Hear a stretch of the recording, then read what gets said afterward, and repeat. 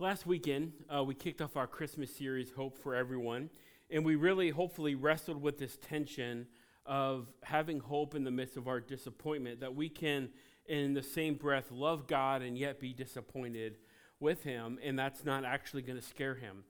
Today, we're going to talk about how do you wrestle with having hope when Plan A doesn't turn out, and now you're dealing with this reality called Plan B. Let me just get a show of hands. How many of you in your 20s and 30s had a plan A that you were pretty sure life was gonna turn out the way that you thought it would? Just raise your hands real quick. Yeah? All right. So how many of you keep your hands up if your life turned out that way? Yeah. Okay. One person, two people, one person the first service, right? Yeah, because life changes.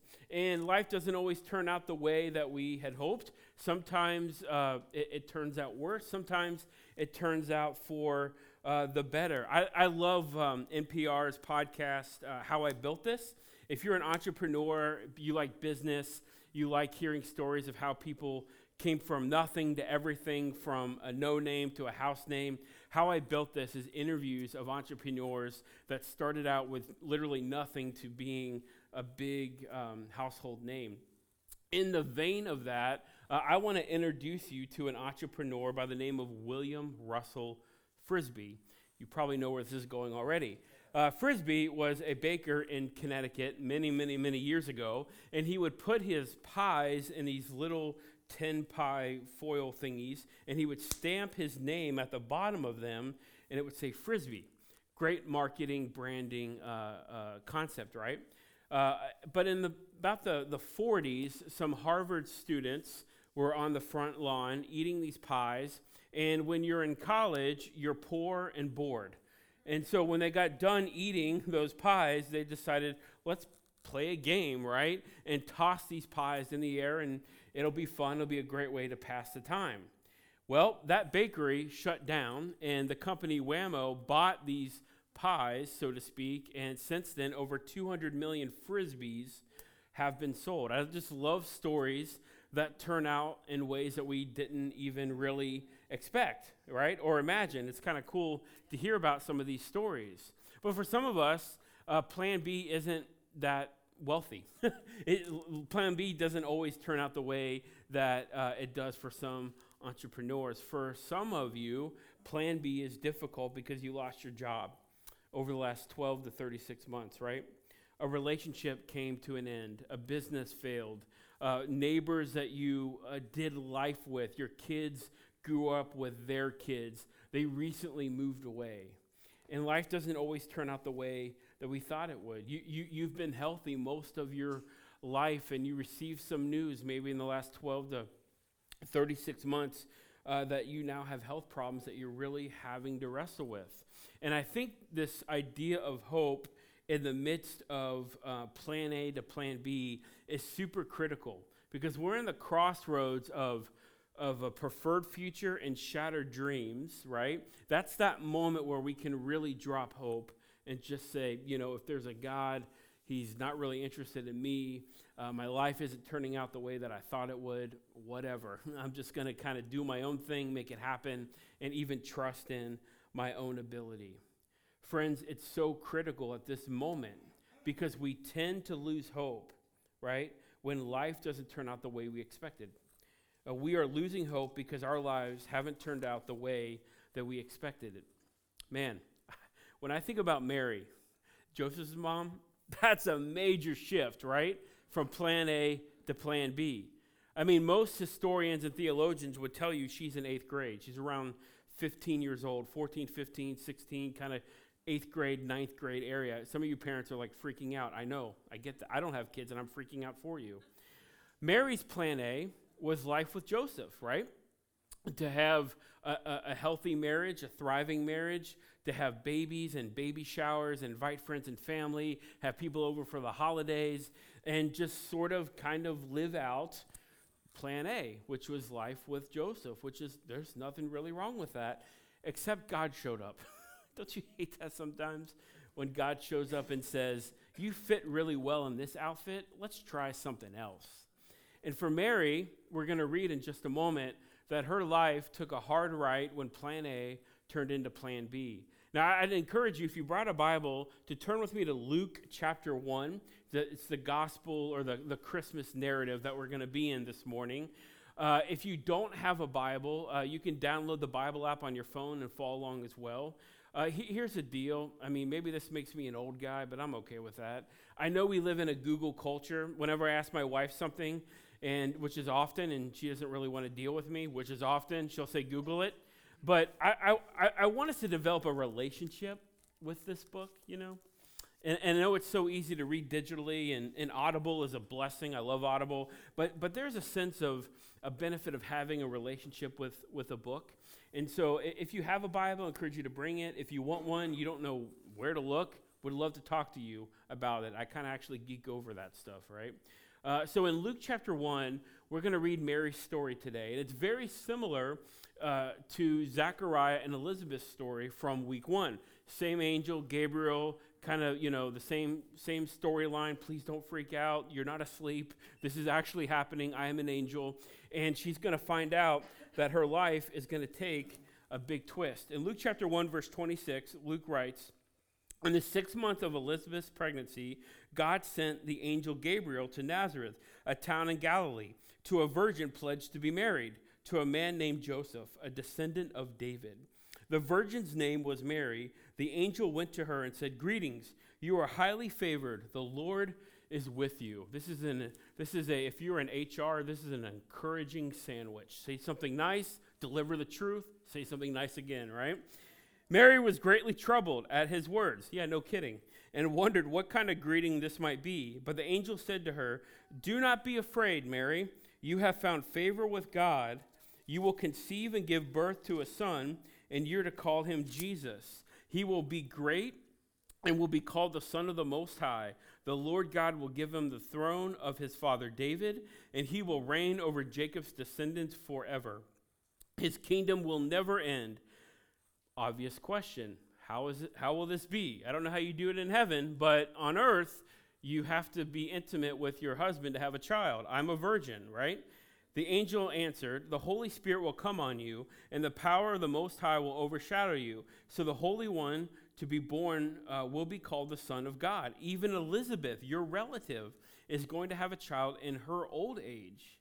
And she, who was said to be unable to conceive, is in her 6th month of her pregnancy. For no word from God will ever fail." "I am the Lord's servant," Mary answered. "May your words to me be fulfilled." And then the angel left her. 15 years old. What an experience, right? For Mary to find out that her life was going to change very, very quickly. In the 1st century, Mary was probably thinking about what would happen if this would get out. Because in the 1st century, which is insane to think about, the man had the legal right to stone his fiancée or wife if she had adultery or committed adultery.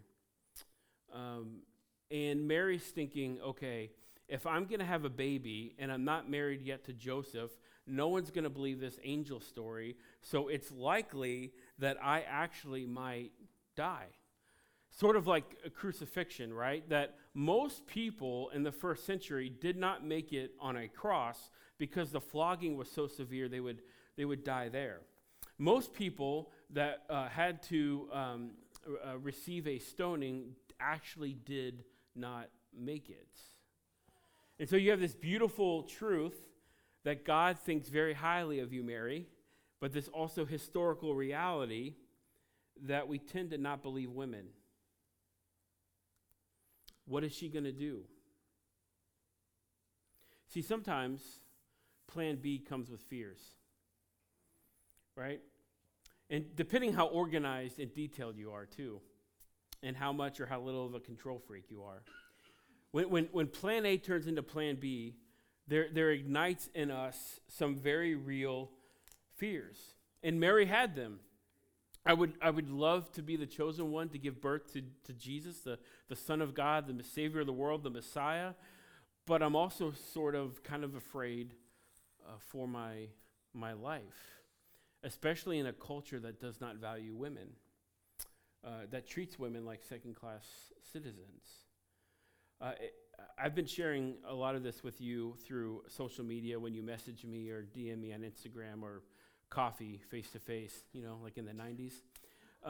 And I have shared this verse with you that has been very helpful for me, and I know it's been helpful for you. We know that there's a physical, scientific, medical benefit for getting a good night's rest, right? We just know that. We don't do it, but we know it's true, right? Sure, at least I don't. Anyways, in Proverbs chapter 3, verse 24, the writer says, "When you lie down, you will not be afraid. When you lie down, your sleep will be sweet." When's the last time you remember having a good night's sleep, but a sweet rest? There is a correlation between our trust in Jesus with what the way our life is not working out as we perceive it to be, and it may be working out with just different perspective, right? There's a correlation between our trust in God and our restlessness or our restfulness in our sleep. Right? So you sort of go, okay, life isn't turning out the way you want it to. Okay?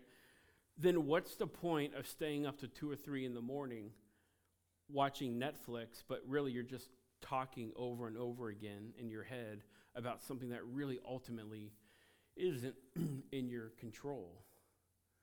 One of the most beautiful, simple, and theologically profound things we can do about who we believe Jesus to be is to get a good night's rest. Right? So yes, you have permission to go home and take a nap.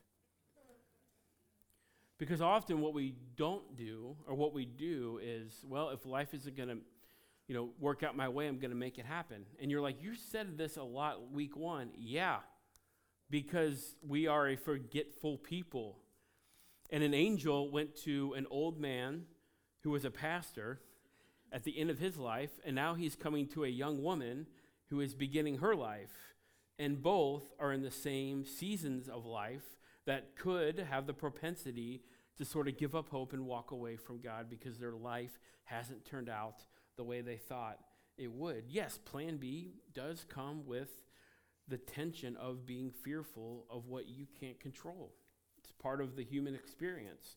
But plan B also comes with trust, or at least the opportunity to trust in something, that something good is going to come my way, that God actually really is for me. And we don't like to trust when things don't go our way, because it could be humiliating, it could be condescending, it could be frustrating, it could be a myriad of emotions. About 11 years ago, it's 2019, so about 11 years ago, I was engaged to be married, not to my now wife, to another gal that I dated for about 3 years.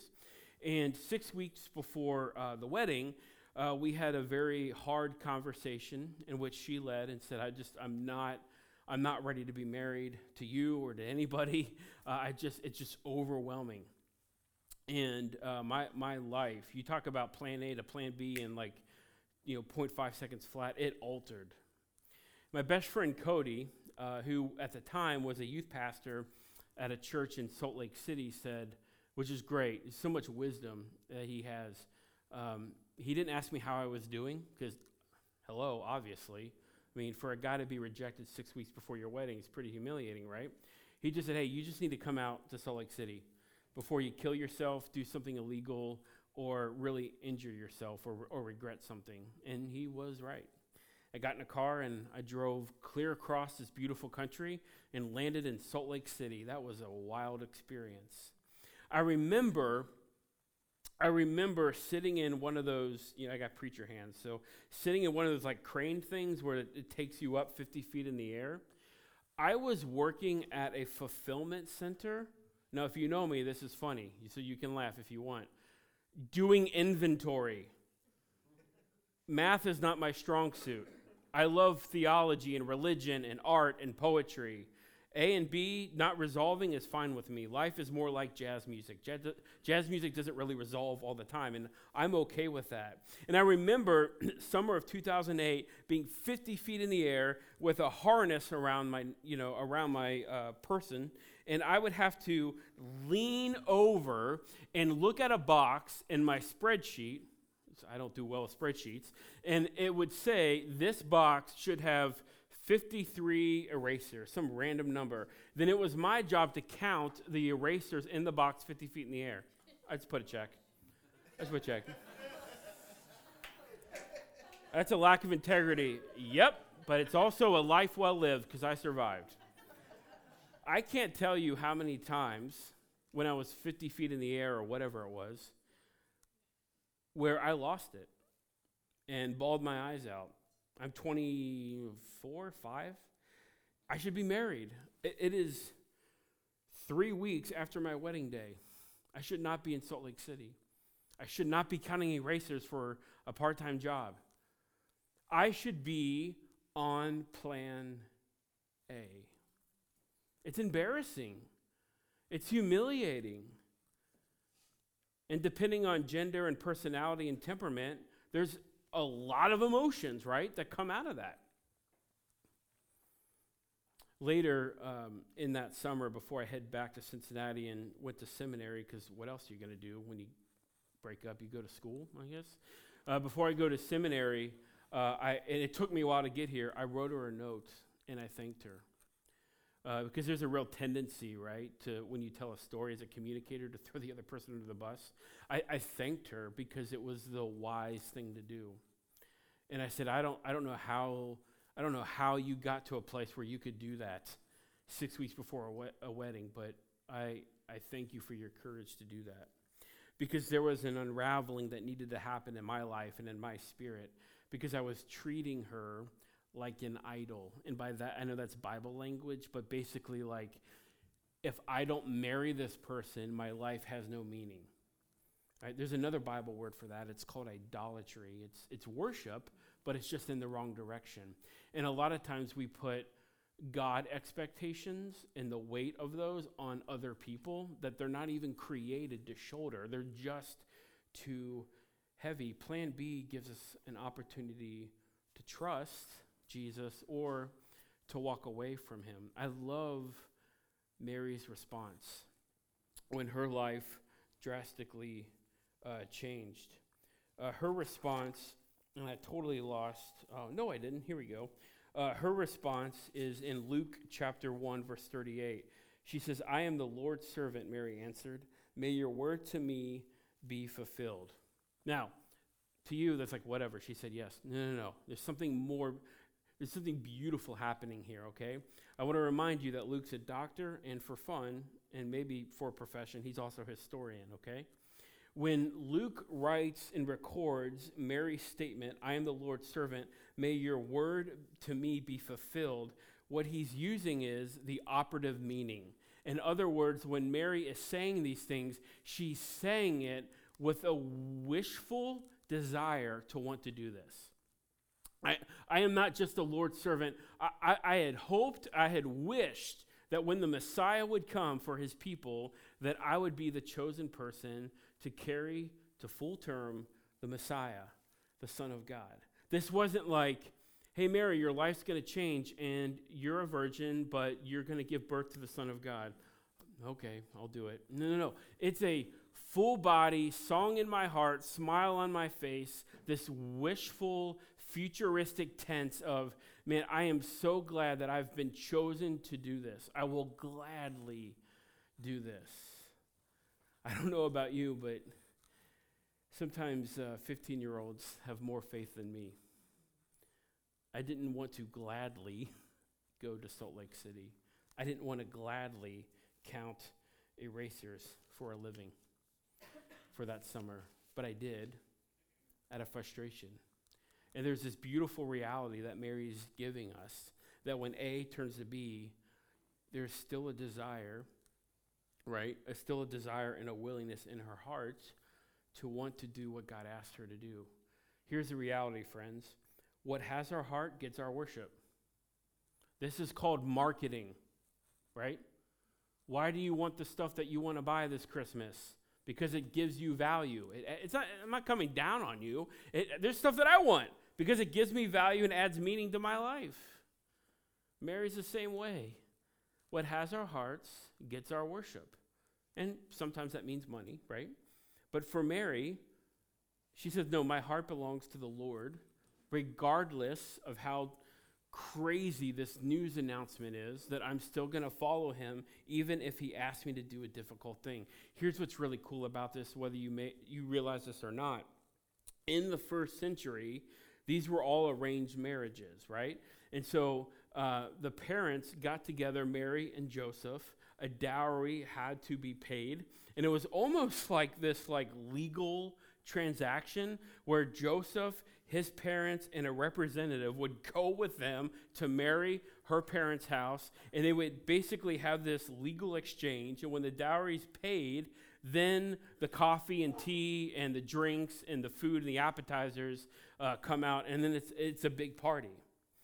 For women in the first century, there wasn't often an opportunity to have your own voice. Listen to me, students. This is the first time Mary, as roughly a 15-year-old young teenager, was able to make a decision for herself. This is the first time, listen to me, parents, where Mary said, my faith does not belong to my parents. It belongs to me. And even though I'm asked to do a really difficult thing, I'm going to do it. I'm going to do it. See, for most of Mary's life, if not all of it, she didn't have a lot of decision rights. But in her and in your relationship with Jesus, you do. You do. So when we go to Kenya again in next summer or two, maybe that's your moment where you're like, you know what? I'm going to make my faith my own. I'm going to go to Kenya with Ben on a 24-hour flight, right? This is the first time Mary gets to make her own decisions.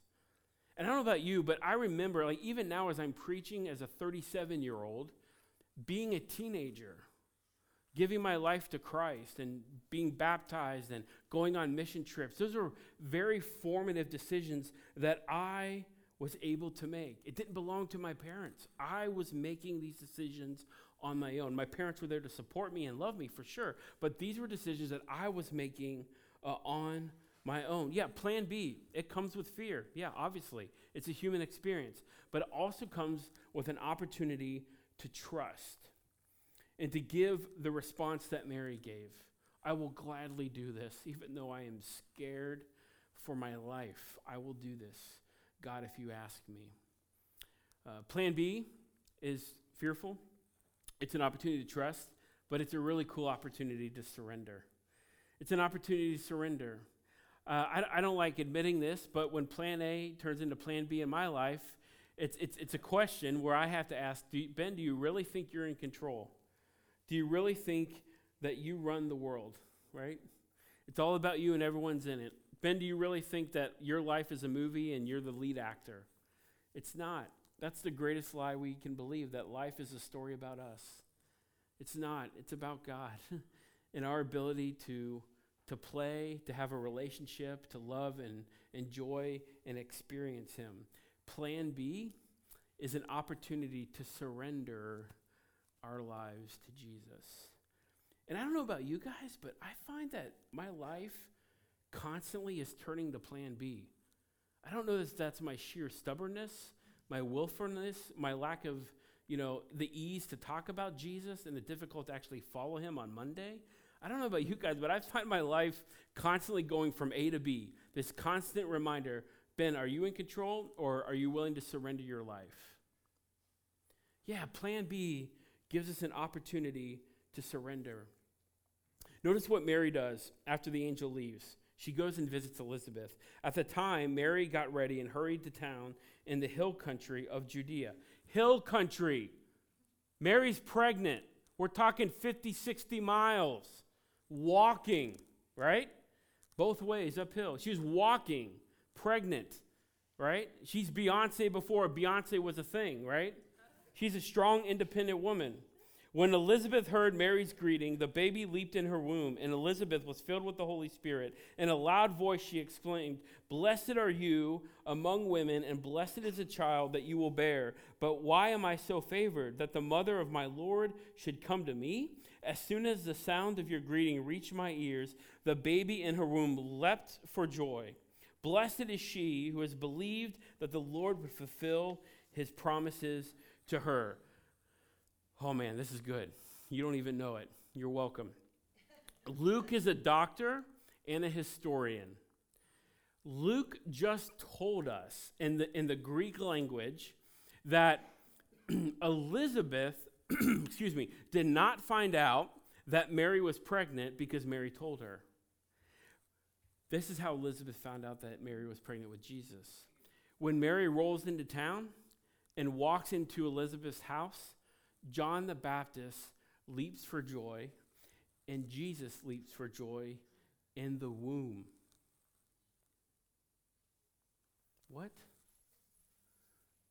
Babies? Now understand what I'm trying to do when I say this. But babies have a theological idea of who Jesus is. From the womb, John the Baptist, right, is saying, that baby is God, the Son of Man, the Messiah, the Son of God, the King of Kings, the Lord of Lords. He already is, and we sing this, right? Jesus is Lord at his birth. The fulfillment of Malachi 4:2. But for you who revere my name, the Son of the Righteous will rise. With healing in his wings, you will go out and frolic like well-fed calves. John frolicked. He leapt. We've got a GIF. I love GIFs. I would not take Spanish 3 in high school if I knew GIFs were a thing. This is John. I feel like this is John's expression when he meets Jesus. When Mary, you can laugh. It's church, all right? Relax. When Mary and Elizabeth met, I felt like she had this, or John had this excitement, like this guy is going to be the Son of God. He was excited, and then the text says he leapt for joy. So John was literally leaping for joy, right? Yeah. And if you were invited by a friend, I know you're not coming back, all right? But please come back. The things I do to communicate a point. This is what's happening. Moms, listen. I know we've got some expectant moms for the first time here. Look how beautiful this is.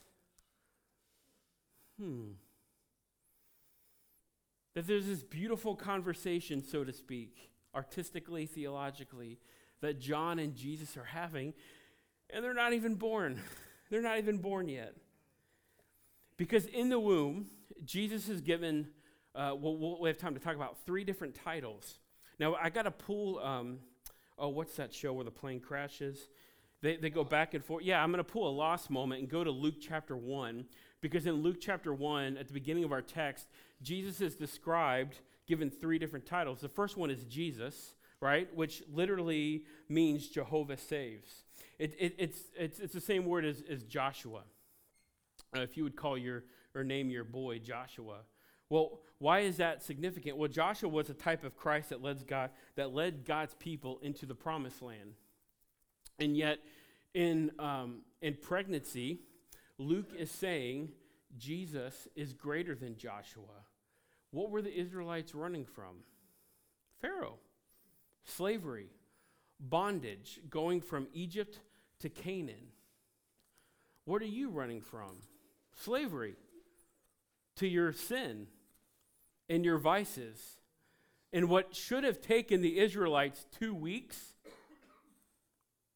40 years. I'll talk about this more in a series that we're going to do in February, but a lot of people think that discipleship is linear, A to B. It's more like a slinky. It's circular. And that's kind of the vibe you get and the reading you get when you read the Old Testament, when you read Exodus, when you read the book of Judges. People that want to be here but are stuck here, but in the reality, they're circles. They're not getting as fast and as far as they want to, but they're they're moving, and you get this beautiful idea that Jesus is a greater Joshua in that Jesus is willing to journey with us in our wilderness. In the midst of running from Pharaoh to Canaan, in the midst of running from our own self, our own devices, to having peace and freedom. Secondly, Jesus is titled in this text, let's just talk about the throne of David. In 2 Samuel 7:25, the writer says, "Now the Lord God keep forever the promises you made concerning your servant at his house. Do as you promised, so that your name will be great forever. Then the people will say, the Lord Almighty is God, and over Israel, and the house of your servant David will be established in your sight." King David, make a name for yourself. We're still telling us the same lies today, aren't we? Well, what does it mean that Jesus is given a description as being part of the throne of David? Well, Jesus is a kind of David. He's actually greater than King David, because Jesus, according to Scripture, is the God of this entire universe. He rules and reigns. To use a Bible word, he's sovereign over the inhabitants of the earth at birth. There's no coronation ceremony. There's no election. He doesn't need to be a president or have a cabinet to, ask his opinion. Should I do this or should I not do this? No. Jesus is the King of Kings before Mary even gives birth. He's a greater David. So you have this sense of Jesus, who's greater than Joshua, being a journeyman, helping us walk through life in the midst of our wilderness. Then you get a sense that Jesus is greater than David. So he's not only walking with us, but he's also above us in rules and reigns, and nothing surprises King Jesus. And then the third and final title is talked about as being over the house of Jacob. In Isaiah 2:3-5, the writer says, "Many people will come and say, 'Come, let us go up to the mountain of the Lord,'" which we would say, let's go to church. Same thing, right? "Let us go to the mountain of the Lord, to the temple of God, to the temple of the God of Jacob." I need to drink decaf. "He will teach us his ways so that we may walk in his paths. The law will go out from Zion, the word of the Lord from Jerusalem." Man, that's a sermon right there in and of itself.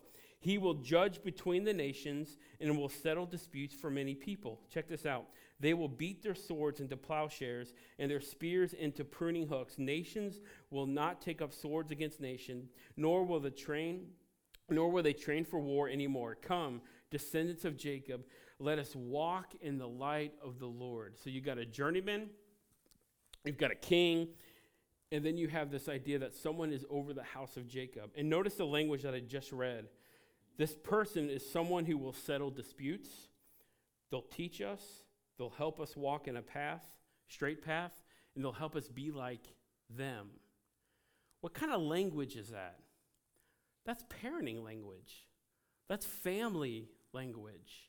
And so you get this beautiful idea from Dr. Luke that says before Jesus' birth, you have this idea that he's going to lead us through the wilderness of our lives. He's over any political person, any entity, or anything that can happen. He's completely sovereign, ruling and reigning over anything that we experience in this life. Nothing surprises Jesus. And then, while he's doing that, he's like a father who leads us and guides us and, smacks us upside the head, because some of us need some discipline, right? Sure.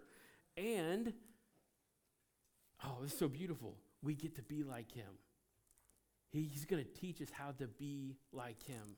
See, friends, when plan A turns to plan B, it is, and I get it, it's so easy to drop the bag of hope and just move on. Don't do it. Don't do it. There's a Messiah coming that we're going to celebrate in 2 weeks on Christmas Eve. His name's Jesus. He saves us. He rules over us, and he leads and guides us like a good father that we sing about. So let me pray, and we'll continue in worship. Jesus, thanks so much for this beautiful reality that when our lives don't turn out the way that we had hoped, and we're left holding shattered dreams, that you still want to walk alongside us, that you want to be with us, you want to rule over us, so we don't have to carry that mantle of figuring life out on our own. And you want to be a dad. You want to be a father figure that corrects us, rebukes us, hugs us, encourages us, and you invite us to be like you. There's so much hope at Christmas waiting for us. And I just pray for my friends here, those that are watching online, that if their heart is weak and their trust is weak, may they rest in you to know that you are a good God. And at your birth, you're Lord. You're in control. Thank you for the hope of Christmas. It's in your name that we pray. Amen.